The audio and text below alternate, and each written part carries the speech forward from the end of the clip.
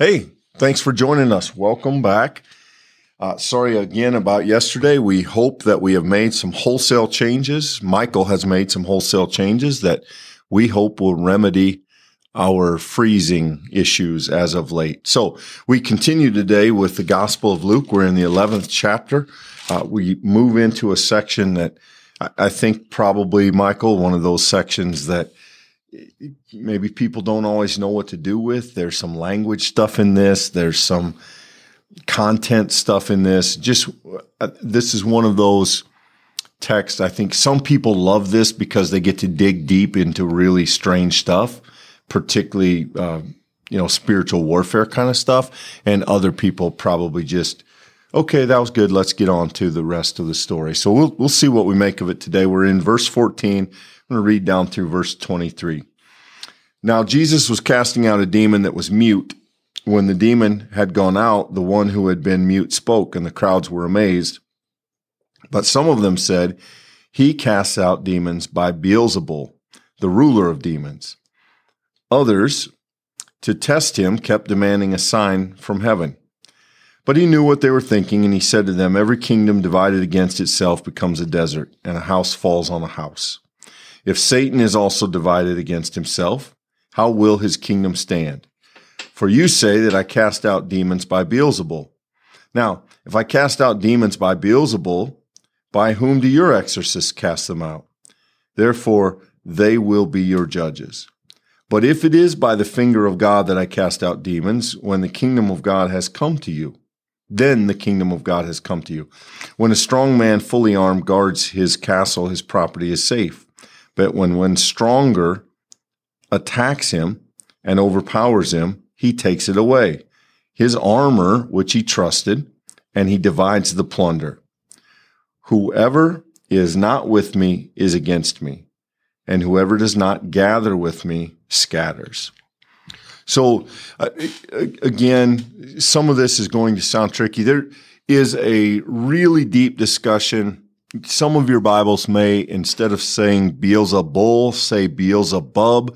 There's some interesting language stuff about the history of that word, whether it is translated properly. Beelzebul is the most early translation. It's the literal Greek. Beelzebub is a little bit later addition, borrowed from a Hebrew word in the Old Testament. By this time, in narrative form, it really exists as a synonym for Satan.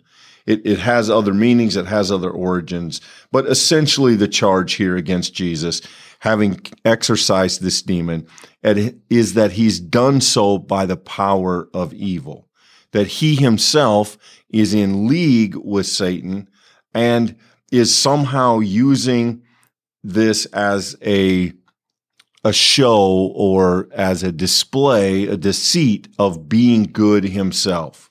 And, Michael, again, easy to read by that, but that is a significant accusation. I mean, that's one of the most outright and maybe most offensive accusations we've seen. We've seen people upset with Jesus. We've seen them accuse Jesus of blasphemy. But this is literally saying he's in league with Satan, that he and Satan are working together. And I'm not sure we've seen something quite that direct. Yeah, and the commentators make that point, Clint. So yes, right there. I'm going to take that. And then let's take it to the next level. Notice who are making that accusation. Because in Luke already, we're up to chapter 11 together at this point. In the 11 chapters or 10 chapters before this that we've been in, we have become accustomed, as in the other Gospels, to the Pharisees, to the teachers of the law. They've been coming after Jesus. Those are the people who have brought opposition. Let's look closely here today. Here, it is the crowds who are amazed at the end of verse 14. Look at verse 15. Some of them, the crowds, are making these accusations about Jesus. The hostility being incurred here is not just limited anymore to some of the religious, who's who. This is now actually being reflected amongst the people around Jesus.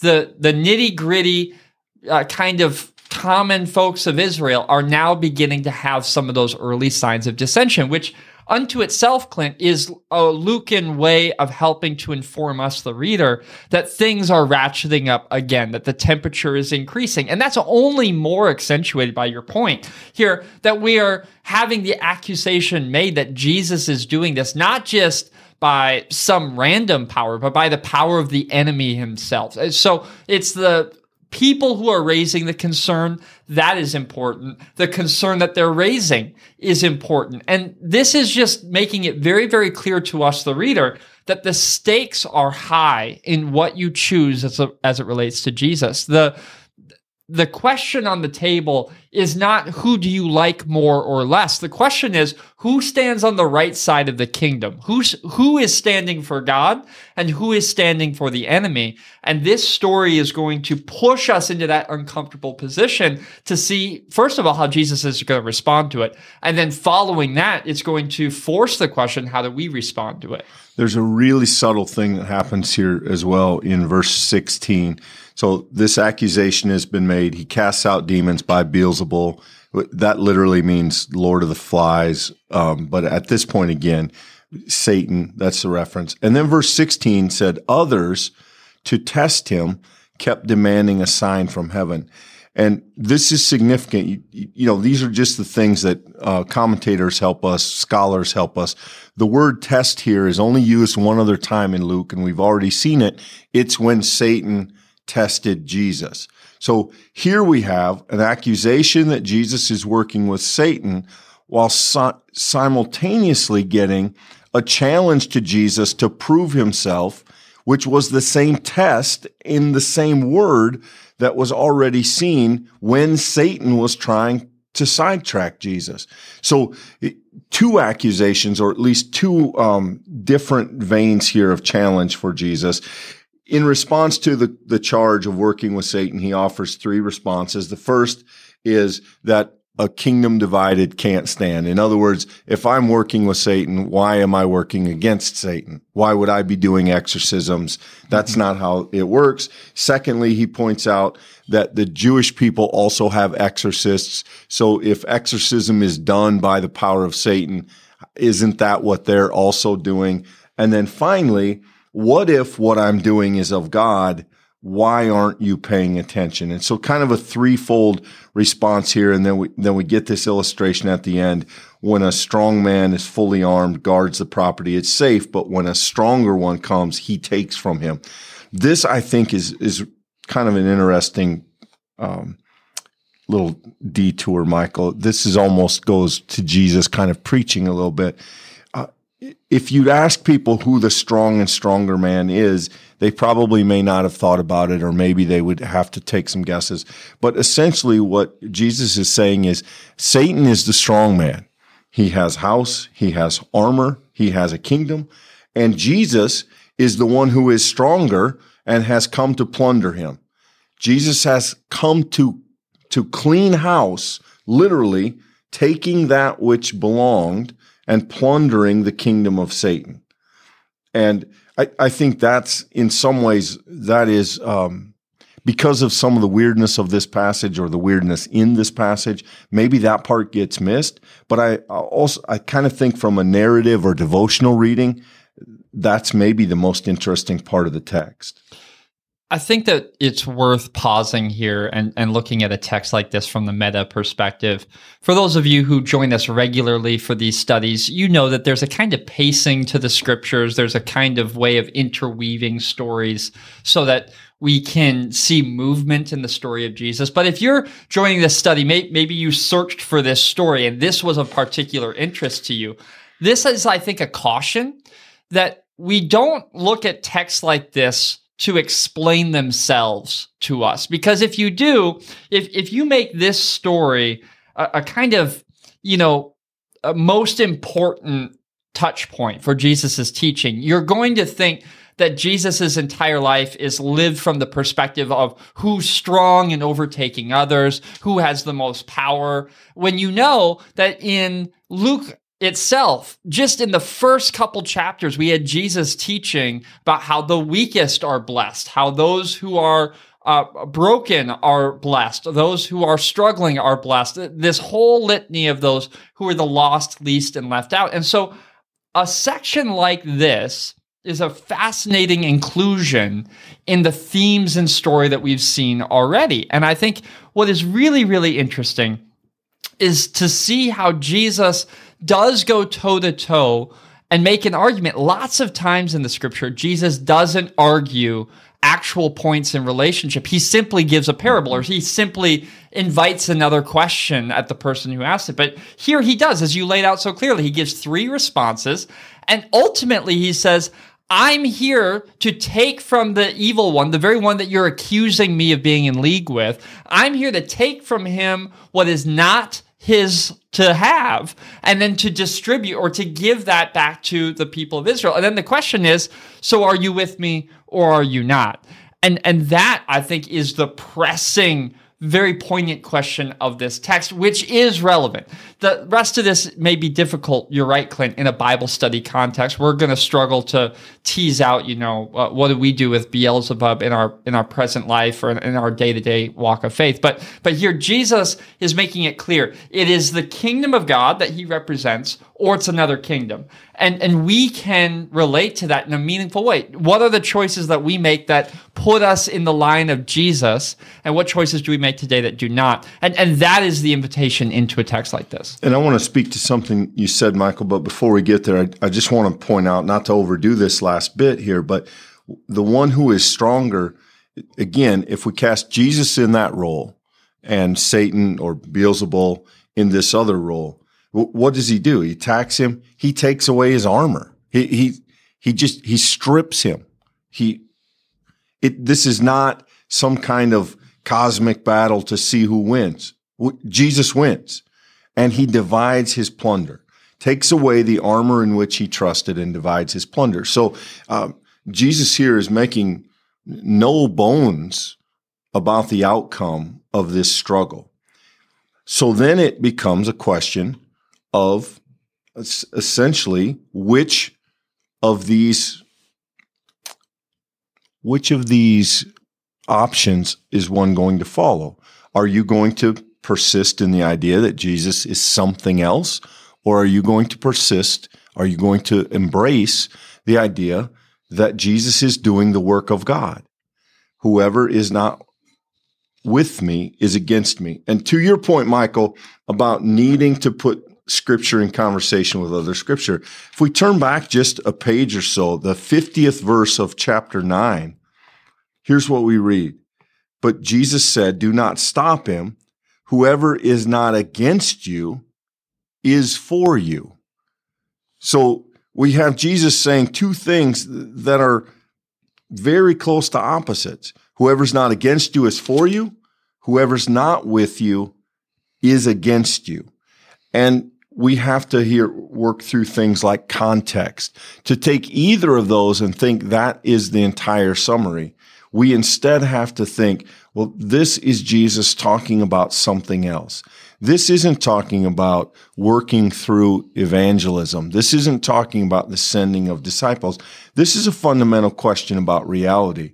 And does one see in Jesus God doing God's work, or does one see in Jesus something else? And if they see anything else, they've missed it. They have it wrong, and they don't understand the truth. So I think that's a helpful word, Michael, that we should never be content to simply live in one portion of Scripture. We should always put that in conversation with everything else we can find in it. Well, and let's not miss the kind of foundation of what's being argued here, that Jesus is being accused of doing what everyone would think is a good thing, by the way, casting out demons. No one is on the pro side of demons in this conversation. The accusation is that Jesus is doing that by the power of Satan himself, that Jesus stands on the side of the wrong kingdom, doing this work, advancing that kingdom through his own kind of power, through his own kind of display. And Clint, if that's the point being made here, then what's fascinating is you got to think in that first century context, you have the people of Israel who largely feel powerless at the hands of Rome. You have these people who have been conquered, who are taxed, who are reminded year in and year out that they are not the ones who are in charge of their own fate. And so here they have someone in their presence with agency, true spiritual power. We've seen this already in Luke, a teacher who teaches with power, who demonstrates with power. This is an amazing thing. And the question is, what do you see in that power?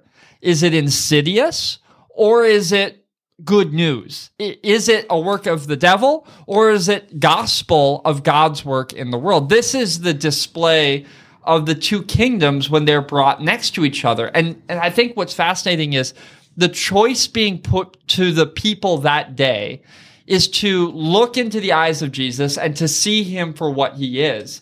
And when they are engaging in that conflict, we shouldn't be surprised when people in our own day struggle to make out Jesus for who he is also. The reality is that many people look to followers of Jesus and see duplicity. They see advancement for advancement's sake. They see the things that the crowd, in some way we can appreciate accusing Jesus of, remains accusations of people seeking to follow Jesus. And this is it's a prescient kind of question. It's a scale that we hold ourselves to when wondering, what does it mean to be followers of Jesus? Who was Jesus? What kingdom did he stand for? And where are we in our own discipleship? Are we in Jesus's kingdom, or are we in some way possibly, ourselves participating in not Christ-like kingdom? I think what is key to this text is not the thing we gravitate towards. That is, hey, let's talk about spiritual warfare and Jesus' strength.